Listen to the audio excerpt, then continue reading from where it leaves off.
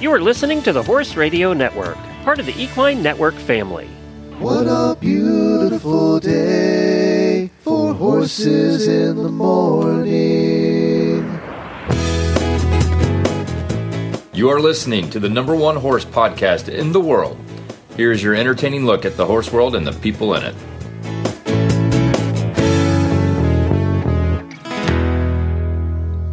Well, good morning. I am back. Glenn the Geek from Ocala, Florida here. And I'm Jamie Jennings in Norman, Oklahoma, and I'm so glad you're back. You're listening to Horses in the Morning on the Horse Radio Network for August 30th, episode 3255, brought to you today by Kemin Equine. Good morning, horse friends.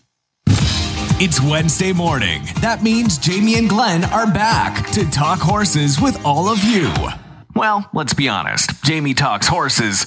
Glenn is just here to hassle Jamie. Enjoy the show.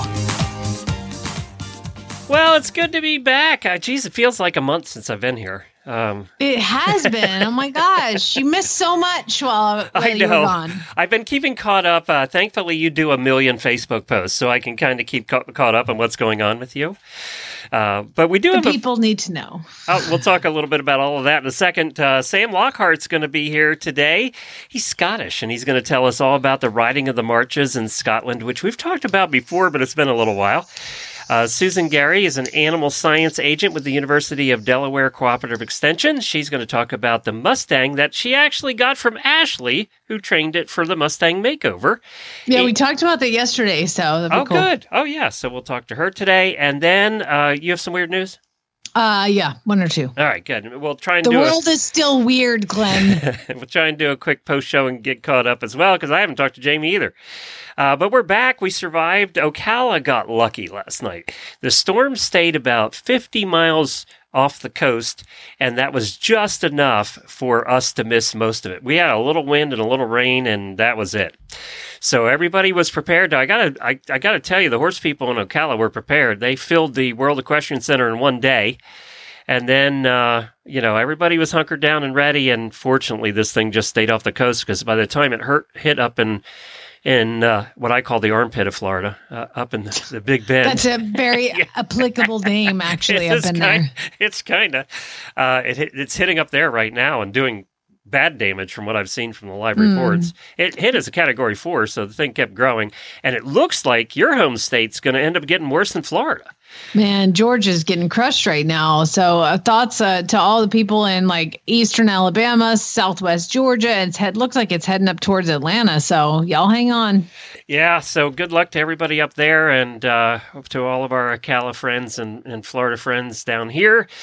We dodged another one. But hurricane season's not over. So, and I also want to give, I'm going to give an early daily Winnie. I want to make sure she hears this to Heather, who is one of our terrific auditors, and she allowed us to bring the horses over there. She has a beautiful facility. I don't know if you saw the video, but it's very nice. And the horses, Scooter and Nigel, were all tucked into safe stalls. And we stayed at her place last night, and she lives in this concrete block house that I didn't hear a thing from outside.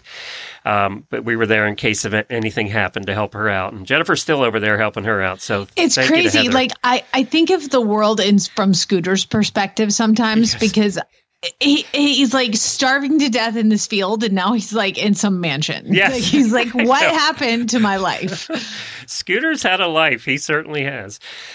And for those that don't know, that's my rescue Hackney pony, who's now been with us for almost 9 years. So hard to believe. All right, well, let's do some daily Winnies and get on with the show.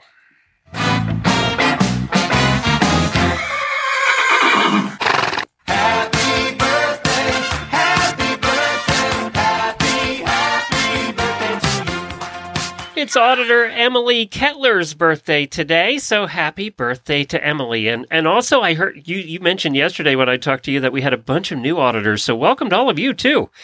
We're happy to have you on board.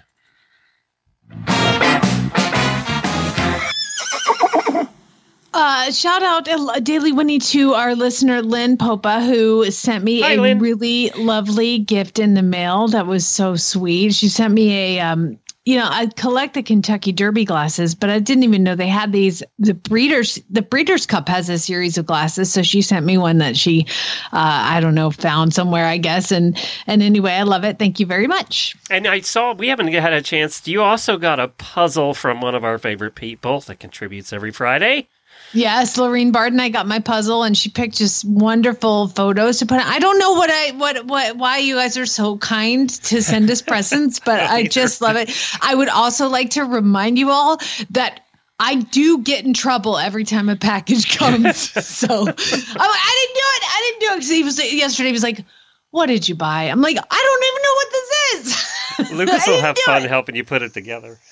He'll have fun with that. And I think he was one of the pictures in there too. So yeah, it was great. It was great. And if anybody wants to send a new barn, we're going to be putting one of those up in the next couple months. You can. I'll give you the address. Just write to me, and I'll good luck. Take care of that. Our land is being cleared right now. By the way, Zach is working. By the weather? Yeah. Wait, you didn't get the free clearing? Both. He started working last week. We went over and he got about a third of it done. And then we were hoping that the storm would hit a little closer and we could save some money. But apparently not. Zach has to keep working. So hopefully by next week, our land will be cleared and he'll be planting grass. So we're hoping that happens anyway. That's awesome. Last time you and I actually talked on the show, you were heading to Kentucky. And then all of a sudden, the next time we talk, the horse has already been delivered to your house. Dude, this is so great to have, get a horse in Kentucky. There's so many shipping companies there that Bob Hubbard is based there. They're like, yeah, we can pick him up in 3 days. It was amazing. It was amazing. And I love that company. So they shipped him out. I adopted him. And in the meantime, you'll have to go back and listen to the exciting adventure that I told on yesterday's show of getting this little buckskin named, come to find out, his name is Maverick. Oh, so my God. That's appropriate. I know. I did some brand. So I get this horse. I bought him because he was in the scooter world of he needed me. And I paid more for this old crippled buckskin than I paid for American Hustle. Okay. No. So, I only paid $200 for Scooter. I got robbed, but yes. Glenn, you have to go back and listen to yesterday. I couldn't leave him. I could not leave him there. And so I had to have it. I mean, he needed me. And then American Hustle was at New Vocations, and I had to have him. He's there was no doubt when you told us on the show that you were getting that horse. I did. Well, I went in with I don't need this horse. Maybe he's going to be something special. And then I got there and I was like, I really don't need it. And then my friend Larissa was with me and she's like, you're an idiot if you don't take this horse. So that's how that worked. So I ended up getting him, and he's quite body sore. And I rode him at New Vocations just very lightly, just got on in 2-point and trotted him around, and he was great. But he needs basically a couple months because he raced less than a month ago. He had a published work. He was very, very busy. And what's really cool, Glenn, is this horse, American Hustle, was owned by Bobby I know. Flay. Does that mean he's coming on? Have you booked him? I haven't booked him yet, but I did, because, that guy has a lot of horses. A lot of race horses, and you wonder how much they know about the horses that they have and how special. But I started Googling American Hustle, and I came up with an article that is somebody's interviewing Bobby Flay about his racehorses. And they were like, do you breed a lot? He was like, I've got about 12 brood mares and I only breed to the top stallions. But also I did just buy 3 American Pharaoh babies. This is the article said, and 2 of them we've sold already. But I've got this great horse called American Hustle. And I'm really excited. I was like, oh my God, that's my horse. Oh my God. And how long was it after that they sent that one out for adoption? Bless his heart. I think I can outrun him. You sure could. So yeah, he's really cool. And so I got him out today, and Farm Boy was with me, and I had him up in the stall, and I brought him out and put him in the cross ties.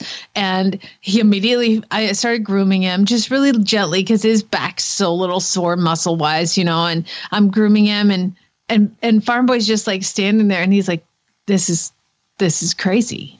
This is crazy. And I'm like, what's crazy? He was like, this This is a giant, fit 3-year-old racehorse who literally just fell asleep in the cross ties. It is the chillest horse I have ever had. I can't even believe. That's why he's not racing anymore. Exactly. And apparently this is very common for American Pharaoh offspring to be really, really calm, because I guess he's really easy to handle and everything too. So breed more of those, because we need more for sport horses that are that way.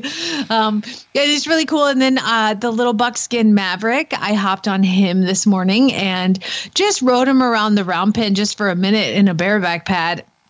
And he is exactly what I needed. Just a one-handed, so I can pony a horse while I'm riding him. He neck reins. He's just kind of like this kind of old, well, he's 15, but he's kind of an old soul and just like womp womp, like just really, really chill, but like scared of everybody, because he was with some big, tough Oklahoma beer drinking, roping, throwing, I don't know, all sorts of stuff. But Glenn, I talked a little bit on Monday. The reason I know his name is Maverick is because he has a brand. And there's a Facebook page for everything. So I went on to Horse Brand Facebook page, or Horse Brand Identification, took a picture of it, posted it in there. In 5 minutes, I had the owner in my private messages, and I'm messaging back and forth. And they were like, "Oh yeah, that's Maverick." And I was like, "Oh my God, his name is Maverick. It's perfect." So really cool. I'm super excited. That's Chad's horse now, officially, then. Yeah. I need to give Chad another horse. How's Chad doing about all this anyway? Man, I'll tell you what, Glenn, if I got a dog or a cat or a goat, I mean, he would be so mad. I mean, he literally almost left me because of the parakeets, right? So he was so mad about that. And then when I went and got American Hustle, or I was talking about it, he's like, just go see him. Go tomorrow. You can just go tomorrow. I was like, who are you? Like, what? He wanted to play golf. Yeah, probably. He did buy a motorcycle. And yesterday he was walking around the barn, like walking around the farm, breaking in his new motorcycle boots. I was like, it's just like horses. He's walking around these That's funny. giant boots, like breaking him in. Yeah. So it is what it is. And the horse is really nice, and he seems supportive about it. But again, he doesn't pay for the horses. He doesn't have to do anything with the horses. Now it's a little different than it was before too. Yeah, exactly. But I am definitely a bit overhorsed with boarders and my own personal horses. And so it's a little, I'm like, I brought them all in today, and I was like, oh, you know how you usually have, if you have 7 stalls, you have 8 horses? Yeah, you have 10. There's 11 horses here, and I have 7 stalls. So I was like, oh God. Time to get that shed built. Where am I putting everybody? Very good. Yeah, it's fun. Everything's going to work out. It'll all be fine, Glenn. It'll all be just horses. It's just horses. I mean, I've got enough hay. It's fine. They don't eat or poop. You're fine. I know. And I've got this really awesome update for you. Okay. Are you sitting down? Do you remember of course you remember my makeover horse, the horse Groot, who his name is Lost My Way. Groot, who I took to the thoroughbred makeover, competed in freestyle and eventing, did some mounted archery on him, competed, and I brought him back here and I competed him a little bit more. And then I sold him to somebody who didn't take care of him. Somebody else bought him, and they brought him back to me to train. So I had him here, I retrained him, restarted him, sent him off to these people. Well, the girl it was a teenage girl who has him, is going off to college. And so they called me, they were like, we don't know what to do. She's going off to college. Can you buy him back? And I'm like, I can't. Third time? Yeah, I can't buy him back for the third time. It's like the other horse. They all come back. And so you know what he did yesterday? Yesterday, he became a member of the Texas Tech equestrian team. Oh, good for him. I'm so excited. That's so cool. They're always looking for good horses. Yeah, they're so excited. They were like, this horse has done all of this and you're donated because you get a tax deduction. Yeah. This guy's a businessman. He's like, yeah, I'll send him to Texas Tech. And that's where his daughter's going to college. Oh, that's so perfect. It's just perfect. It's so perfect. I'm so excited. So that's a good story. It's always it's nice and tough to continue to keep in touch with people who buy your horse, because it's great being that you can keep track of them, but it's also sometimes heartbreaking when you can't help. And I've helped as much as I could, and he now is at Texas Tech, and I'm just so pleased. And he sent me pictures of him yesterday, and then in the big fancy barn, and it's just awesome. I'm so excited. Well, why don't you tell us about Kemin while I get our first guest on? It's Sam Lockhart, press officer at the Edinburgh Riding of the Marches. And we were over there a couple of years ago during the time of the Riding of the Marches, and that's where we learned about it. Since 2021, Equa Summit has attracted hundreds of attendees looking to unlock gut health and stress solutions for their horses. The third annual Equa Summit virtual learning event is right around the corner, taking place September 5th and 6th. Join us as experts from the industry and academia tackle important equine health issues such as leaky gut syndrome, insulin dysregulation, stress management, and exercise physiology, and other horse health and nutrition topics. Whether you're a roper, eventer, farrier, veterinarian, hobbyist, or beyond, you'll find Equa Summit has something for you. Don't let this opportunity ride away. Register today for free at attendequisummit.com and join us live September 5th and 6th. That's at attendequisummit.com. Hi, Sam. Welcome to the show. Hi, Glenn. Nice to have me on. Thank you. You were on a couple years ago with us, and I think that was after we made our trip to Edinburgh and learned all about the Riding of the Marches, but it's been a couple of years, so kind of refresh everybody's memory what the Riding of the Marches is. So the Edinburgh Riding of the Marches is an ancient custom that dates back to at least 1579. And this was an act before we were a country or even thought about. Yes, that's so true. And this was an act where in those days we obviously had to defend our land and our cities quite a lot. And in those days, there used to be a team who used to ride on horseback around the boundaries of the city of Edinburgh just to check for any encroachment or raiders, but also to check that the landed gentry were not trying to build on the common land that belonged to the common people. So this act went on for a number of centuries and then gradually started to fizzle out in around sort of 1718. And that's because they had a sort of police service from those days, which had started to patrol the city and really put the job of riding the marches on the shelf, so it didn't need to be done. So this is what we reenact. We try and bring back this fantastic custom once a year. And it happens always in August. It's kind of the same time as festival that you have there in Edinburgh and also the tattoo, right? It kind of all happens at the same time. Yeah, so actually it actually takes place on the second Sunday of September. Okay. And the reason being is that part of our celebration and our event is also commemoration, because we actually bring in a lot of history to do with the Battle of Flodden, which took place on the 9th of September 1513, because part of our ceremonial aspect and part of our route actually does cross part of the Flodden Wall, of the old parts of the Flodden Wall, which are still standing in different parts of Edinburgh. And so what happens exactly? What happens on that day? So the day is a long day, and we get a team of people arriving about 6:30, and riders start arriving at about 7. And we get everybody mounted up. Now, these riders have come from all over Scotland. We have lots of visitors from the States. We have lots of Aussies that come as well. And we have about 280 horses that collect in the morning. Now, that's a very specific number. And the reason is because our licensing, which we have to have ticked off by Edinburgh Council, only permits 280 horses to be contained on the Royal Mile for our event. Because the Royal Mile, of course, is right through the middle of town. It starts at the castle and ends at the palace, basically, right? That's right. Yeah. So these horses, they congregate in the morning. And what we do is we very luckily have access to some of the land that still goes around the south part of the city. And we have some very kind landowners which allow us to take these riders on basically a morning of high velocity gallops.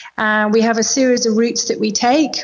And at this time of year, all the crops have been cut, or nearly cut, which allows the horses to gallop across these fields because there's just stubble remaining on the fields. So this is a really thrilling occasion in the morning. And another thing that this really helps with is it actually starts to take the edge off the horses, starts to tire them out a little bit. Because as you imagine, having them all coming up the Royal Mile, you want everybody behaving and just be nice and chilled and, no chaos. So the morning not only reenacts the riding of the boundaries of the city, but it also acts as a purpose for really letting these horses let off steam. Okay, because it is uphill too, right? You're riding up the hill or down the hill? So when we get to the Royal Mile later on in the afternoon, we ride from the bottom to the top. So at the bottom, you've got Holyrood Palace. Right. And at the top, you've got the castle. And we ride about 3/4 of the way up. And we come to a halt just next to St. Giles Cathedral, which is this enormous, beautiful cathedral. And if anybody was watching the Scottish section of Her Majesty Queen Elizabeth's funeral in Scotland, that is where they held her coffin for 24 hours before carrying on down towards London.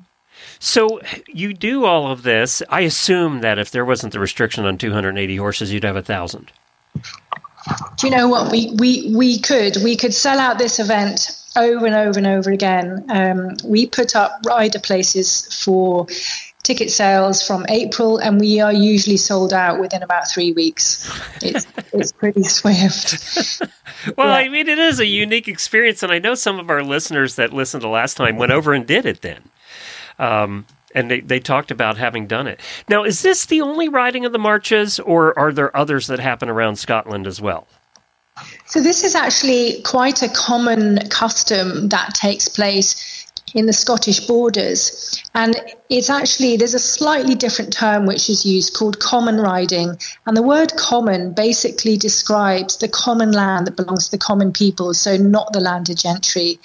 And in the 15th, 16th, 17th century, they really had to work quite hard, especially in the Scottish borders, being so close to the border with England, to really protect their land from encroachment. So you get it all year round, from pretty much April till September. Our event is the last one of the year. And that's called common riding season. Now, some of these towns, such as Selkirk, Duns, Jedburgh, Kelso, they have these fantastic festivals, events and celebrations of common riding and riding the marches. And these customs have been taking place for decades and decades and decades. And it's absolutely part of their families. It's part of their blood. They absolutely love it every year. And it's a huge, big celebration for all the towns that hold their common rides. That is so cool. It's something you would never find over here. I mean, that's got to be kind of unique to Scotland.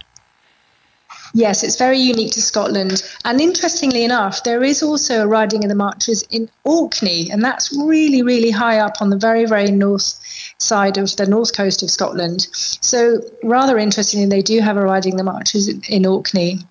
That's so cool. They also have an on-foot riding the marches in Lithgow, which is a big, beautiful town just to the west of Edinburgh, and they have a beautiful palace there. And they tend to do their route on foot, and they do have some carriages as well that take place. Now, I assume this is a big tourist attraction in Edinburgh that day, or a lot of people come out and watch. Yeah, so in 2019, we had a man with a very clever gadget which does digital crowd counting, and he clocked our crowd at 25,000. And that's not it's a tight street. So 25,000 people lining that street is a lot of people. Yeah, that's right. There's a lot of people. And it wasn't just, tourists. It wasn't people that just happened to be in Edinburgh. We had some local residents as well. So it's really, really nice. So now my wife and I have been over to see the Royal Tattoo. We got to see Festival. And now we need to go over for this. You do. It's the most amazing experience, both to ride in it and just to simply watch it as well. And the lovely thing is really what the Edinburgh Riding the Marches does, or what we really try to achieve. We're a group of volunteers that have a committee. We organise this ourselves, and we have to fundraise for it in order to pay for it to take place. Is that we want to keep the event free for spectators so that it becomes more of a civic event that, the people of Edinburgh can enjoy and celebrate and learn about and really celebrate their history. Edinburgh is so full of incredible history. And this is one of those really unusual events that largely a lot of people who've been born and bred in Edinburgh really have no clue about. So it's really nice sort of passing on that information and getting people to come and witness it, because until you've seen it, you really don't have any idea. Well, and it also gets horses in front of people. You know, we're losing that everywhere in the world, you know, where people have any exposure to horses at all. So I'm glad of that too. Yeah, you're absolutely right. And interestingly, so many locals come and line the streets on parts of our routes in the morning and then in the afternoon as we make our way to the city centre. And they come out and cheer the horses on. And that really is a big highlight for young and old. And it really, you know, even if they're not necessarily understanding what the event is about, having horses pass your front door in inner city Edinburgh is obviously just never takes place. And what's really nice is when we get to the Royal Mile and the ceremony is taking place, we basically box in all the horses, so they're held in a certain sort of event arena, as it were, between Northbridge and Southbridge. And during that time, you have members of the public and the crowds and spectators reaching forward and desperate to stroke noses of horses, and they're really up close and personal to them. And you know what it's like when you're a horsey child and this is the most amazing thing in the world. It's the most amazing animal in the world. And you just want to be close to them. And all of us horsey people, we know that affinity. We understand that bond that we have. But for people who don't have access to horses, we hopefully create these really, really special moments for people. Is there a website people can check out? Yes, it is www.edinburghridingofthemarches.com. Very good. So check it out if you want to go watch, or, you know, I say to everyone I meet, you have to go to Edinburgh at some point in your life. It is just one of the most unique cities. Everybody's friendly. The food is great. The alcohol is good, really good. And you just want to check it out. And if you can get there and see the Royal Tattoo or the Riding of the Marches or even Festival, if you can see any of those things while you're there, that's just a bonus. But you have to go check it out. You have to go to Edinburgh. And of course, so many people that visit Scotland, one of their biggest things on their list to tick off is to see Highland cows, the traditional Scottish coos. Yes, that's correct. And we did get to see some of those while we were there as well. Oh, fantastic. Next time we go, I want to rent a car too and just drive around the whole country, because we didn't get to see a lot of the country. Yeah, I think it's really good to do that because you really get a feel of the layout. I mean, obviously, Scotland, in comparison to other countries of the world, is really, really, really very small. But there's so much countryside and there's so much greenery. And one of the interesting things about Edinburgh is you've got the sea on one side of the city, and then you've got these enormous hills on the other side called the Pentland Hills. And that's 25,000 acres of green walking hills. And to have that with such an ancient city all on your doorstep is really, really unusual. It is EdinburghRidingOfTheMarches.com. Thanks a bunch, Sam, for joining us again. We really appreciate it. My pleasure. Lovely to talk to you. Statelinetack.com is a place you can go for all of your product needs, whether it's for your horse, yourself, your barn, whatever you need. And I was at Weiss and Ada last week. We'll talk more about that on Friday. And I have a bunch of interviews of brand new products coming to the market that will play over the next couple of weeks. But I happen to know that, these guys, tack shops like State Line Tack and a ton of others, were there looking for new products that come out in the fall. And there are a lot of new products. It seems to be an innovator time in the horse world. But if you want to find all the new and latest products for the fall, head on over to statelinetack.com today. They have, right now, they have some of their fly sheets, because it's the end of fly sheet season. They have some of them on sale, so you can find different sizes and styles on sale right now, up to 30-40% off. They want to get those out of there so they can bring in the blankets for the winter. I was checking out Weather Beater blankets, which they have at State Line, and they have a whole new line of blankets coming out for the fall as well. So it is statelinetack.com. Coming up next, we have Susan Gary, who is an animal science agent with the University of Delaware Cooperative Extension. And apparently you guys talked about it a little bit yesterday. She got a horse that was trained by Ashley during the Mustang makeover. We're going to talk to her a little about that and also taking care of the Mustangs. The next guest is brought to you by Daily Dose Equine, non-GMO core nutrition for horses and ponies of all ages. Susan Gary is here. As I said, she is animal science agent with the University of Delaware Cooperative Extension, and she became the second University of Delaware staff member named as, is it a Nuffield? Nuffield? Yep. International Farming Scholar. What is a Nuffield International Farming Scholar? So, Glenn, I'm happy to be able to share that opportunity with your listeners. A Nuffield International Farming Scholar is someone who is engaged in agriculture, either as a producer, a primary producer of some kind of agri-food product, or someone who works in a professional capacity associated with agriculture. And I happen to tick both of those boxes. We do farm here at home and then through my extension job as well. And Nuffield is a capacity building program is probably the best way to describe it, both personal capacity as well as capacity of the agricultural industry across the globe to deal with what we call kind of wicked problems, those big issues that don't have one straightforward solution, things like food security or soil health, things like that. So the Nuffield Scholarship Program, you apply for it, you interview, and if you are selected, it has 3 components associated with it. The first component is the Contemporary Scholars Conference, where you have the opportunity to get together with roughly 70 to 80 other like-minded people from across the globe from multiple countries. And that's usually a 10-day sort of very immersive experience where you listen to global leaders on a number of agricultural issues and have time to get to know each other as a cohort of scholars.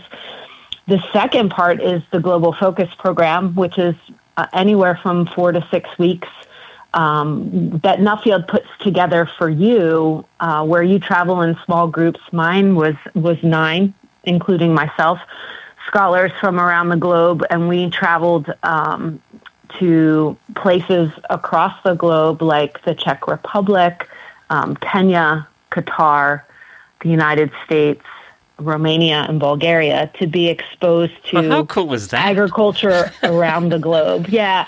Some of us like to describe it as Survivor meets The Amazing Race with an agricultural focus.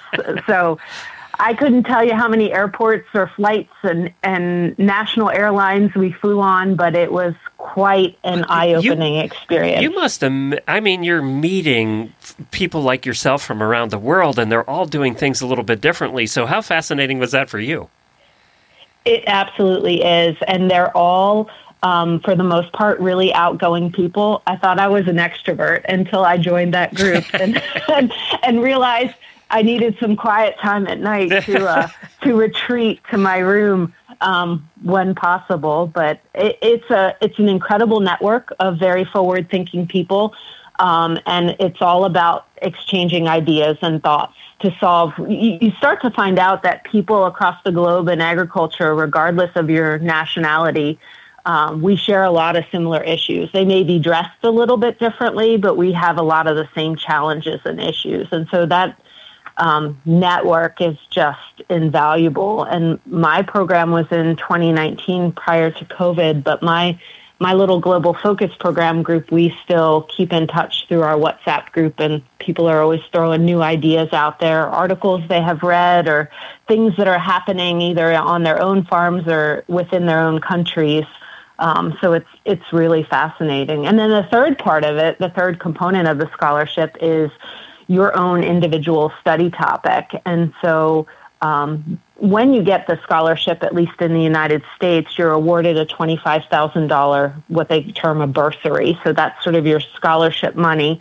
And they take out of that the cost of that initial conference and the cost of your Global Focus Program. And then what is left over, you can use to travel to study your individual study topic, which mine happened to focus around sort of integrating livestock back into cropping systems. So, corn, soybean, small grain cropping systems for soil health, along with the use of cover crops. You know, right now, and this just comes to mind, what we're seeing here around Ocala, Florida, is, and I'm sure this is a worldwide problem, is we're losing farmland, whether it's for horses or cattle or whatever, right? We're losing farmland at a rapid rate around the world, and you can't get that back. No, and it's happening all over the globe, like you said. And in some places, like the Netherlands, it's happening because of concerns over the environment as well. So the government is starting to really regulate where food can be grown in some countries and where it can't. So that's a challenge as well. Well, then I'm glad there's people like you out there doing this, because it needs to be done, or we're all going to have a problem in the future. And you kind of won like the Oscars without the $200,000 gift bag. Of useless stuff. You got useful stuff, so that was good. Yes. Speaking of useful stuff, you do have your own little place, and another reason I have you on today is to talk about Ashley, who of course has been filling in for me while we're dealing with hurricanes here. She did a horse in the Mustang makeover, and you ended up with it, right? That I did. I sure did end up with Sookie. So tell us about the horse. So Sookie herself, at the time, she was a 4-year-old bay Mustang. She is from, I don't know what Ashley's told you so far, but she is from the South Steens horse management area. So that's the high desert of Oregon. So high altitude in the mountains, but very dry. And that particular Mustang herd is pretty well known for conformation and for colors. Now, Sookie's not flashy marked. She's a bay mare, but really well put together little bay mare.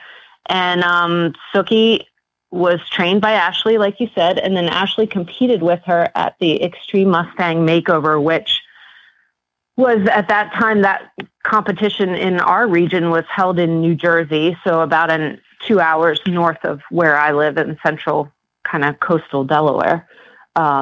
I had watched the documentary Wild Horse, Wild Ride, which you may or may not be familiar with, but that would be something enjoyable for your viewers. It follows several trainers in their quest to gentle and train a Mustang for competition. And my story is a little bit different in that I knew a little bit of what I was getting into. I had always owned domestic horses, but as a child, when I was in high school, my riding instructor owned a Mustang. And my off-track thoroughbred at the time got injured, and I couldn't ride her in my lessons. So I started riding my trainer's or lesson teacher's Mustang, and I found it to be a really fun horse to ride. He was short and stocky, bit drafty from my memory, but we were doing some small jumps and things at that stage, and he was a lot of fun. And then early on in my career, before I had children, I adopted a Mustang, and he actually eventually lost sight from cataracts. So I had kind of been without a primary riding horse at that stage in my life for a while. My off-track thoroughbred was 30 years old and semi-retired here in the field, not really doing anything. And I had had children in the interim, and we decided to go watch the competition, and I kind of fell in love with that one particular horse. If you know Ashley, Sookie was all done up for her freestyle competition with a red feather boa in her mane. Figures. Fits. Fitting, right? Yep. And, now on the backside, I know how fitting that is. But I thought, if that horse can put up with that in her mane and this situation, I'm kind of interested in her. And she was put together really, really well conformationally. So just between us, and I work with Ashley, obviously. So was she trained well when you got her home, or did Ashley totally mess it up? No, she was pretty well trained. I mean, she's still, at 120 days, they're still green broke. Right. And it's not possible to expose them to every potential situation that they will ever encounter. At that stage, we live on a mixed livestock farm. So we have horses, but in addition to that, my kids show pigs through 4-H and through the National Junior Swine Association. And we have sheep here as well and a few steers. And so I can tell you that Suki had not been exposed to pigs. They smell funny. They do smell funny, and you have to actually walk past their housing here on our farm to get in and out of our riding area, our main paddock, and our access to all of our fields. So she had to get over that pretty quickly, but it was very apparent initially that she had not been exposed to pigs.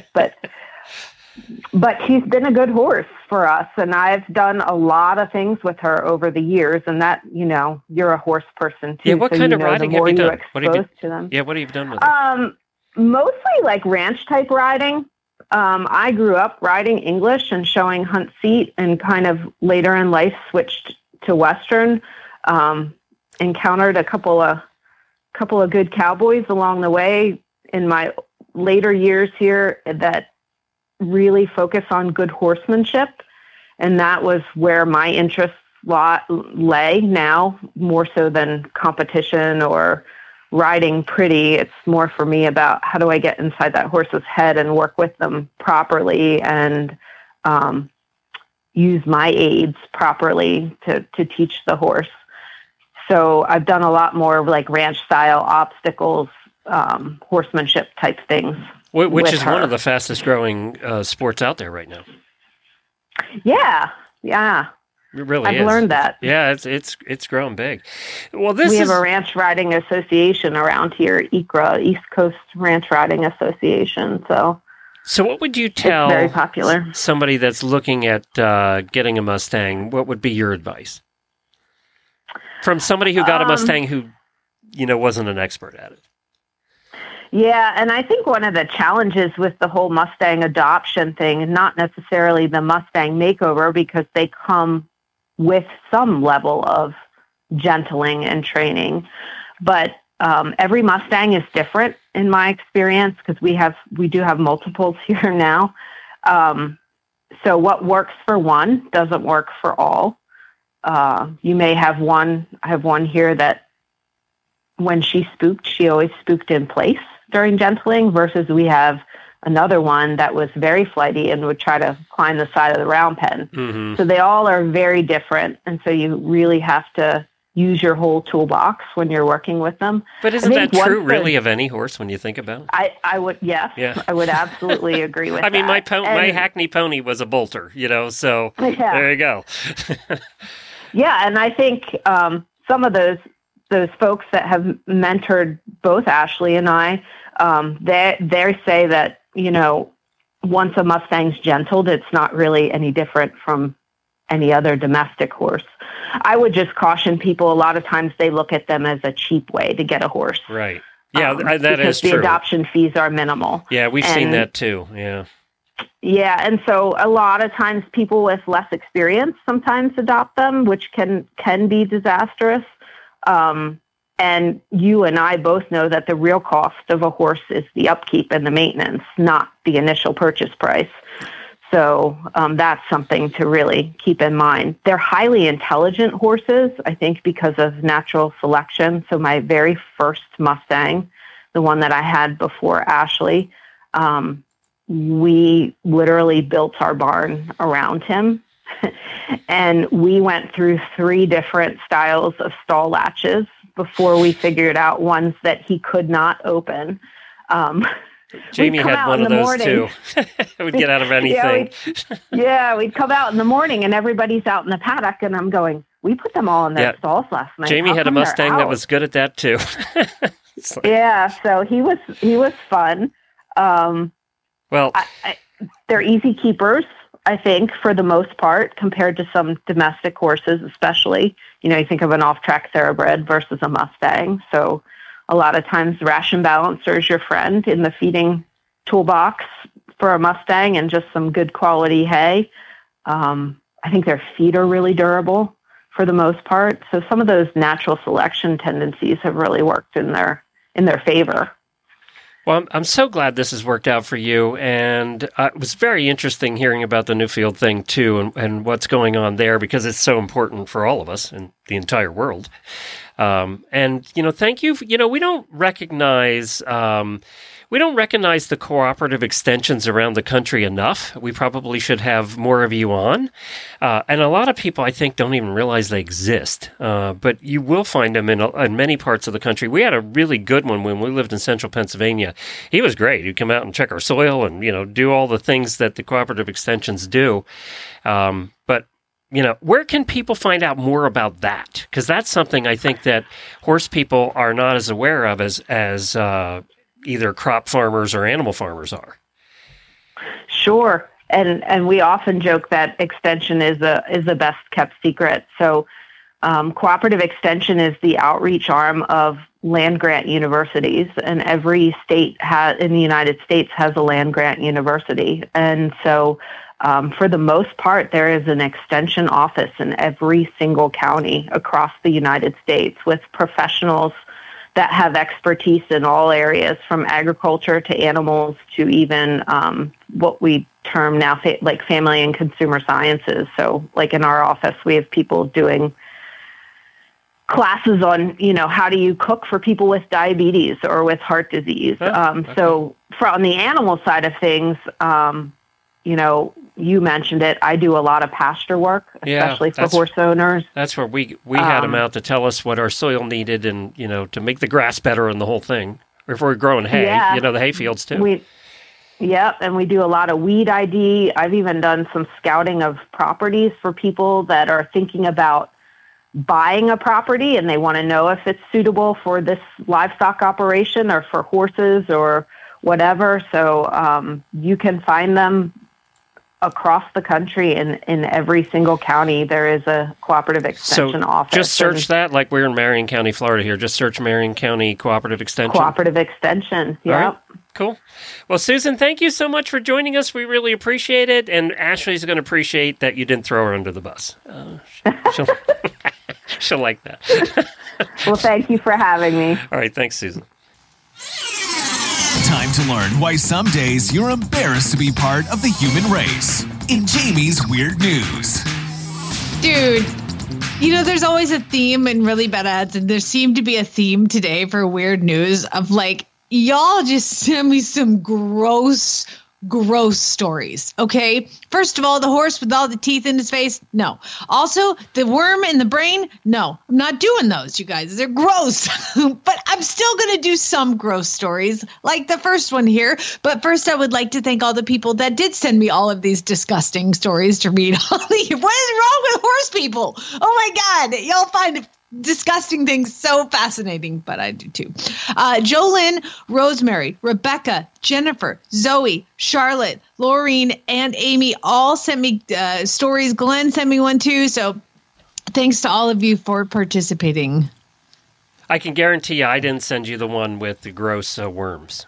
Yeah, no. Me. And what's terrible is 4 people sent me this gross worm in the brain story. And then yesterday I was doing this show with Ashley. I got done. Chad's sitting next to me on the thing and he's like, "You're never going to believe what happened. There's a worm in this plate." I was like, "Stop it. Stop telling me." He thought it was fascinating, but I did not. And I didn't want to hear it. No, I didn't either.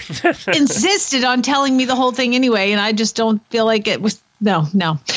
Okay, so this one's kind of gross. Let's start with the suburban Detroit woman who was in her kitchen and she was making dinner. And do you ever get those big tubs of spinach, Glenn? Probably not, because you don't eat things like that. But some of us get those big tubs of spinach. And I just used one last night and read the story this morning, and it will change my existence forever when I am doing something like this. Woman in suburban Detroit reached in to her giant container of spinach, grabbed an entire handful of spinach, pulled it out, set it in a bowl.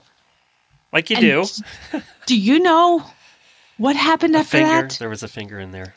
A frog jumped out of her bowl. There was a frog in the spinach. That's right. Earthbound Farm spinach package earlier this week, bought from a mayor's store. She got home. They found a live frog in the container and screamed. All it says, the only quote from I'm glad her it was is, a frog and not somebody's finger or something like that. I mean, you can always get gross, but I am imagining like I just always grab a handful and like roll it in a ball and then chop it. Oh, I would die. I would never eat spinach again. That's I thought you were going to say worms or something like that. I actually feel is better about this one. This is her quote. It was alive and moving. Yeah. Thank God I didn't eat the frog. This is why you don't eat anything green.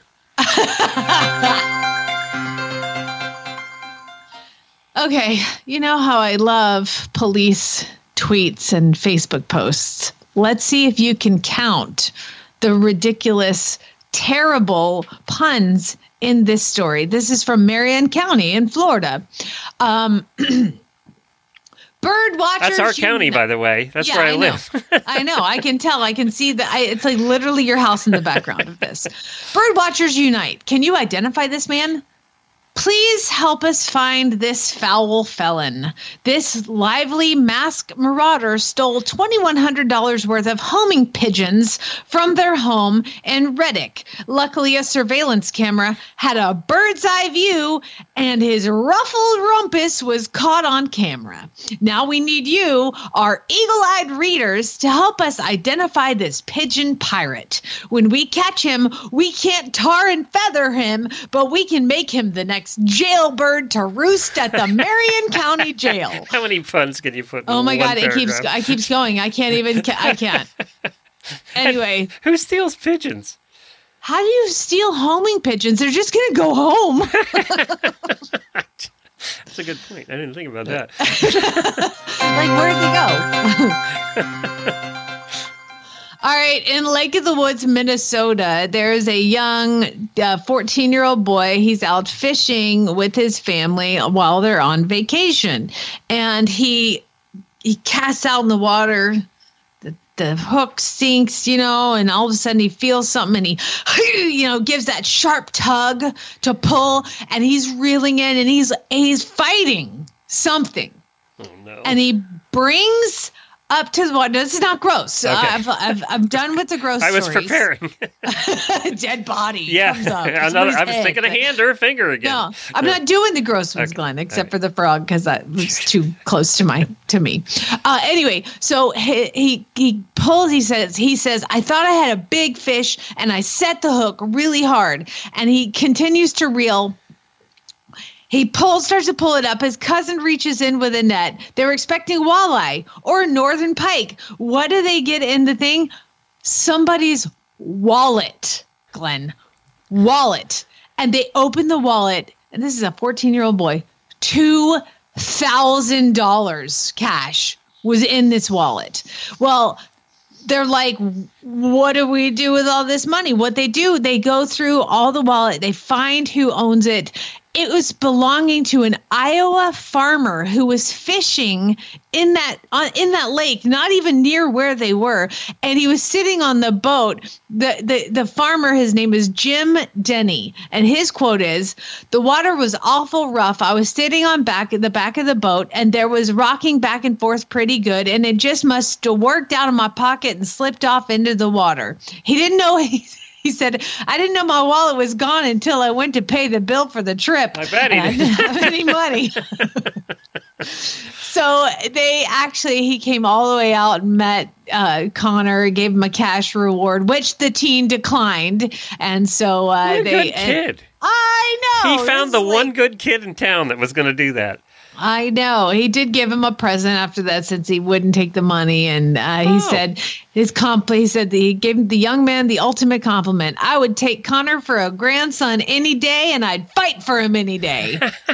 What a good story. That's a happy story. Know. No frogs involved. Nope. One more. All right.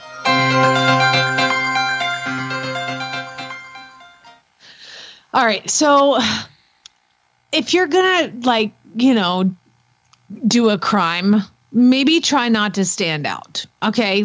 Just maybe don't stand out in the crowd as somebody who has a unique something. Okay. Because there's a man who walked into a McDonald's.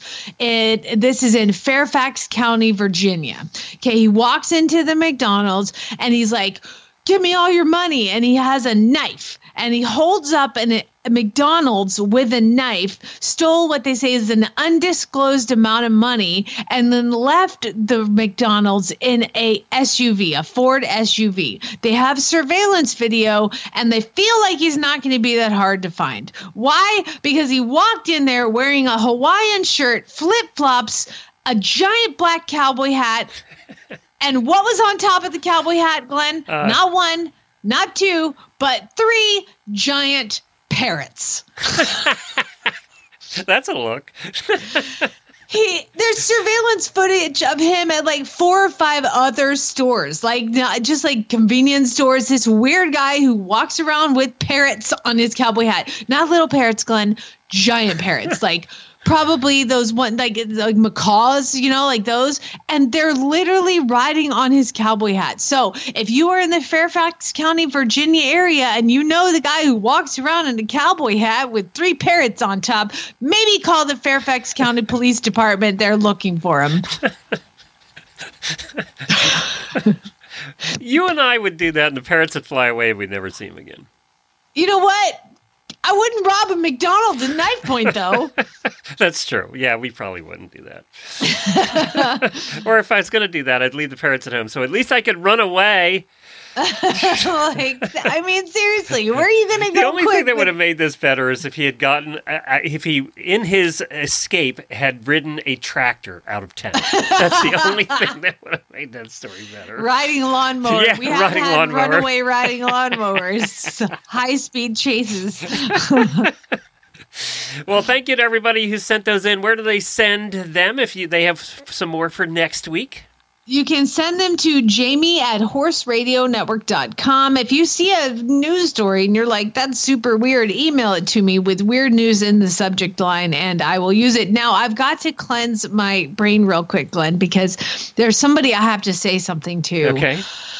I found it very inappropriate that this person came to me last night really being inappropriate, like really was trying to get with me in my dream last night. I was going to say it wasn't me. I don't know. And this person was really, and I was like, listen, I'm married. My husband is actually in the other room. I think you need to stop, full court pressing. And they even did inappropriate things in my general area, and I would like to tell Brad Pitt that you need to stay out of my bedroom. And literally, I woke up this morning. I was like, "Oh my God, Brad, that was so like." Oh wait, that was a dream.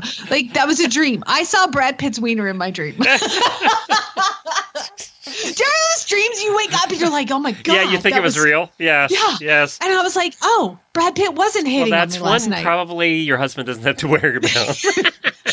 I haven't told him yet, but I'm gonna. Like, he was you're probably totally safe. hitting on If me. it was somebody you knew, like from around, I wouldn't. But you're probably safe with Brad. I would like to say that I was faithful to my husband, even though it was Brad. It's got to be against his religion anyway. So I mean, you're safe.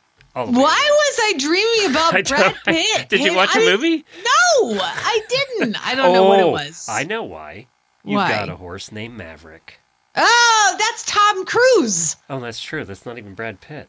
Yeah, you're confusing the two. There's no reason I should be you watch now. about... Tom Cruise is showing up tonight in your dream. Oh, God. The best dreams ever. I was like, Brad, put it away. Jesus, I'm married. Hold on, auditors. Maybe we should have told that story in the post show. Oh, shoot. I should have done that. Sorry.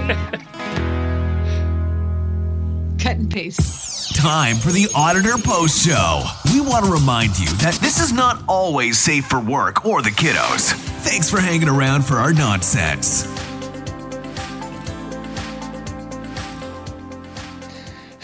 Yeah, we should have saved that story for the post show. And, those dreams, too, they seem to go on forever. The ones that you wake up from, and they were so realistic. And then a lot of times you go back to sleep, and they're still there. It's crazy. It was one of those that just went on all night. And probably because I really enjoyed it. But, I mean, it was like, at some point I was like on a vacation, but we were in some vacation house and Brad Pitt was there and I had to share a room with him and everybody came in. They were like, why are you sleeping with Brad Pitt? Chad's in the other room. I was like, I didn't. There's another bed. I slept like, it was like a double bedroom. And I was like in the other bed. I was like, I promise I didn't sleep with Brad Pitt. But like, I don't know. I kind of totally wanted to. Like, I'm not going to lie. This is the post show. Chad can't hear this. I mean, that is kind of funny, though, because we've all had those dreams. And I woke up this morning and I was like, oh, my God, how am I going to talk to Chad? Oh, wait, I don't have to talk. It didn't really happen. You know what? Those sex dreams seem to happen less and less the older you get. And then it's just nightmares after you get a certain age. But I didn't even get to have sex. Well, that's the thing. That's the problem with those dreams. You never quite get to the good part. That is always something. Yeah. I woke up and I had to pee and I was like, damn it, now it's gone. And I lay back down and it came right back and I was like, yes, it's the best. But like nothing happened. But I did definitely see his wiener. He like wagged it in front of my face and I was like, put it away, Brad. That's funny. I slept well last night considering we had a hurricane that was supposed to hit us, thanks to Heather's house. Hey, I posted a picture this morning on my personal page. Heather has two of the coolest doggies, little Dalmatians, and they are so friendly. I spent the whole night with two Dalmatians on my lap. It made me really miss having a dog. I can't say that to Jennifer because we're not getting a dog anytime soon. But it really did make me miss having a dog. The Dalmatians were really cool. And I haven't spent a lot of time with Dalmatians ever. So it was kind of cool to get to hang out with a couple of very friendly, very loving Dalmatians. It was neat. It was kind of cool. And then I just got a message from Jennifer that the horses are turned out and they're playing over there at the house and having a blast. So good. So oh my God! I just got a message. Oh Jesus! What? So you know the guy I bought Maverick from, like the redneck. Mm-hmm. Yeah. Mm. Are you interested in a red roan mare? Broke, real gentle. 6 years old, 14 two hands, great trail horse. No. Would make a great heel or breakaway prospect. Asking $3,500. I can meet you or deliver her to you for $3,000 today. And then I didn't write back, and he wrote, "I'll meet you in Purcell for $2,800." Seems like a lot. First of all, I guarantee him because Maverick was supposed to be 8. He was like 8 years old, dog gentle, just wouldn't shut the fuck up. Like literally, Glenn, I know you didn't listen, but like I didn't even try the horse. I just like put him in the trailer. I put him in the trailer. It's fine. Just put him in the trailer. And I looked at his teeth and I was like, yeah, he's not 8. Like he's at least 12 to 15. When I did the brand research, they were like, yeah, he's 15. Like, and he's lame at the trot. And he was like, I guarantee you selling this. I guarantee. I was like, I don't give a shit. Put him in the trailer. And I was like, here's $2,500 cash. Take it. Wow, you're more generous than I. Well, I was like, if he is relatively gentle and he's Western trained, I can pony. And he was like, well, we never did any Western sports. We used him as a pony horse at the track. And that wasn't solicited. Like, I didn't ask. He just told me that. And I was like, Did he okay. seem like the pony horse kind of track guy? Not the horse, the guy. No. This was for their trainer used him or whatever. He probably, so the video that they sent me, Glenn, was of this guy who was 350 pounds. And this horse is like 14-1, and he's sitting on him in a Western saddle. And because I was like, I'm not going to go see him without a video. So the video they sent me, it's this big fat guy sitting on him, and he's got a rope dallied around the horn. Okay. And he's dragging a giant tractor tire through a field, and there's another 350-pound guy sitting on the tractor tire. No. Yes, I shit you not. Like, I was like, oh my God. What? And he was only like half an hour away, and I was like, fuck it, I'll just go see him. I'll go get him. You were not allowed to look at ads anymore. This is like a real life really bad ad. And this is all Larissa's fault because she tagged me in the damn thing. Okay, Larissa, I need to have a talk with Larissa. She's an enabler, a bad enabler. She was like, can you not tell Chad that I'm responsible for American Hustle? Because she's the one who's like, you're an idiot if you don't get this horse. And I'm like, well, I guess I got to get the horse. And then this one, we get home next day, she tags me in this one. I'm like, oh, Jesus. Like, Stop it. I think she has 13 Does she not horses. like Chad? I don't know. Maybe she's trying to get me to divorce him. I don't know. Oh, don't look. Close your mind. No soul. Not for this ad. This problem one he just is sent you. I sold my car and they paid me in cash, and so that's the cash that I used to pay the horse. I was supposed to pay that to my. Put the rest in the bank. I was supposed to make payments to my car, my new car, with all that money, and it's halfway gone now. I don't know. All right, just delete this text. Delete redneck text. Oh, man. Why would you think I want a broke roping horse, breakaway roping? Because you can't sell it to anybody else for $2,500. He needs a sucker like you. You paid $2,500 for the lame one. That's true. Although he wanted $2,800. Yeah, okay, that's great. I gave him $2,000 cash. He's like $25, and I was like, just put it. I did better with Scooter. $200 was the right price. Farm Boy was with me, and then he goes to load him in the trailer. And then, so he's like, I'll put him in, and he grabs the rope and goes to put him in the trailer, and he just kind of hesitates at the door, and he's like, get in the trailer, screaming at the horse in his face. And I was like, why would you think that that's the way to get a horse to load? And you know what? The damn horse jumped in the trailer, and I was like, and he was like, you got a halter? This is my rope halter. And I was like, just take it off. He can stand in the trailer loose. I don't care. Just get the fuck out of my trailer and go away. And now he's messaging me trying to sell me other horses. If anybody needs a rope mare that says she's 6 years old, she's probably 16 and she's definitely not sound, I'm sure that you can have her. But I can't do it all. They had another horse there, Glenn, a gray one, and they were living in these cattle panels. Okay, so like 10-foot square, 10 foot square cattle panels, no shade, no cover, no nothing. And it was on the side of a hill. And so I was like, and Farm Boy was like, because he gave us a wrong address, of course, and we drive by and he was like, I just saw a buckskin and a gray horse standing up there on the hill. And I was like, oh my Jesus. And so I pull off to the side of the road and he comes down leading the buckskin across a highway, Glenn, across a highway, 4 lanes, cars going 70 miles an hour, gets halfway across and has to wait for more cars to go by, leads him up to me. And I was like, just put him in a trailer. It's like, just here's your fucking money. Just put him in the trailer. Like that's how fast I bought the horse. And Farm Boy's with me. My friend Brooke was with me, and I put him in the trailer. And I'm like, what did I just do? And they were like, I don't know. I was like, I was like, I promise you guys, this is not normally how you buy horses. I swear to God, like I just had to get the horse out of there, and he is so sweet. I'm super happy. I don't care if he's lame at the. He's not lame at the walk, and all he has to do. I rode him today at the walk, and I was like, hey, buddy, this is all you have to do for the rest of your life. Just walk around. Just walk around. And he goes to make it tight, and he neck reins really good. So I turned him. Yeah, he probably turns on a dime. He turned so fast and he limped it. No, don't turn that fast. We're just going to meander around corners. Okay, you're just going to try to keep you sound.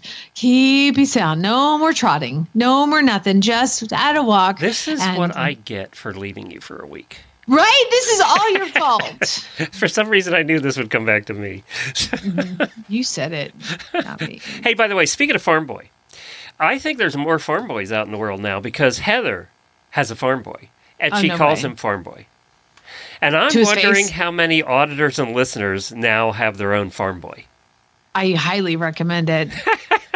So I got these 2 horses from Horse and Hound yesterday, and I went and picked them up, and oh God, they're a mess, like a mess. They're both 11 years old, and I guess the lady who owned them died and willed them to Horse and Hound. So they're 2 11-year-olds. One of them had a halter with its name on it. Nelda knew that was his name. She's like, this is Majestic Thunder. And I was like, who's the other one? And I was like, who's the other one? Yeah. And she goes, I don't know. We have no idea who this other horse is. I can't get, he's basically feral. So he's been at these people's house. Majestic Thunder raced until he was almost 10 years old. So he has been off the track for about 1.5 years. And he came and I got a halter on him and got him in the trailer. And then the other one I couldn't even catch. We had to like shoo it into the trailer last night, like a little feral thoroughbred. It's crazy. And so we get him unloaded. I couldn't catch it this morning because I need to look at the tattoo, but you can't touch it. Can't get near it. And anyway, so Farm Boy comes this morning and I was like, all right, whichever one you can catch, you can start.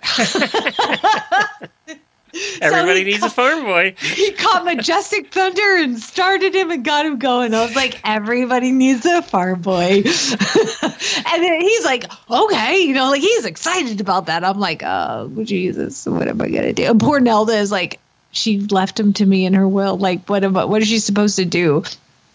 That's how good-hearted this woman is. She's amazing. But yeah, awesome. Well, you have a vet coming, so I'm going to let you go do that. Go. And we'll talk to you again. Well, I will be here. We'll both be here on Friday, right? So I think so. I mean, yeah. Jesus, I can't buy another horse to go somewhere. So Monday's Labor Day, but we will be here on Friday. I can't believe it's a holiday weekend this week. All right. Thanks, everybody. Talk to you soon. All right. Bye. Bye. See ya. Where's the closing music? I can't find it. Congratulations! You made it through another post show. Thank you for all your support. Now, go ride your horse.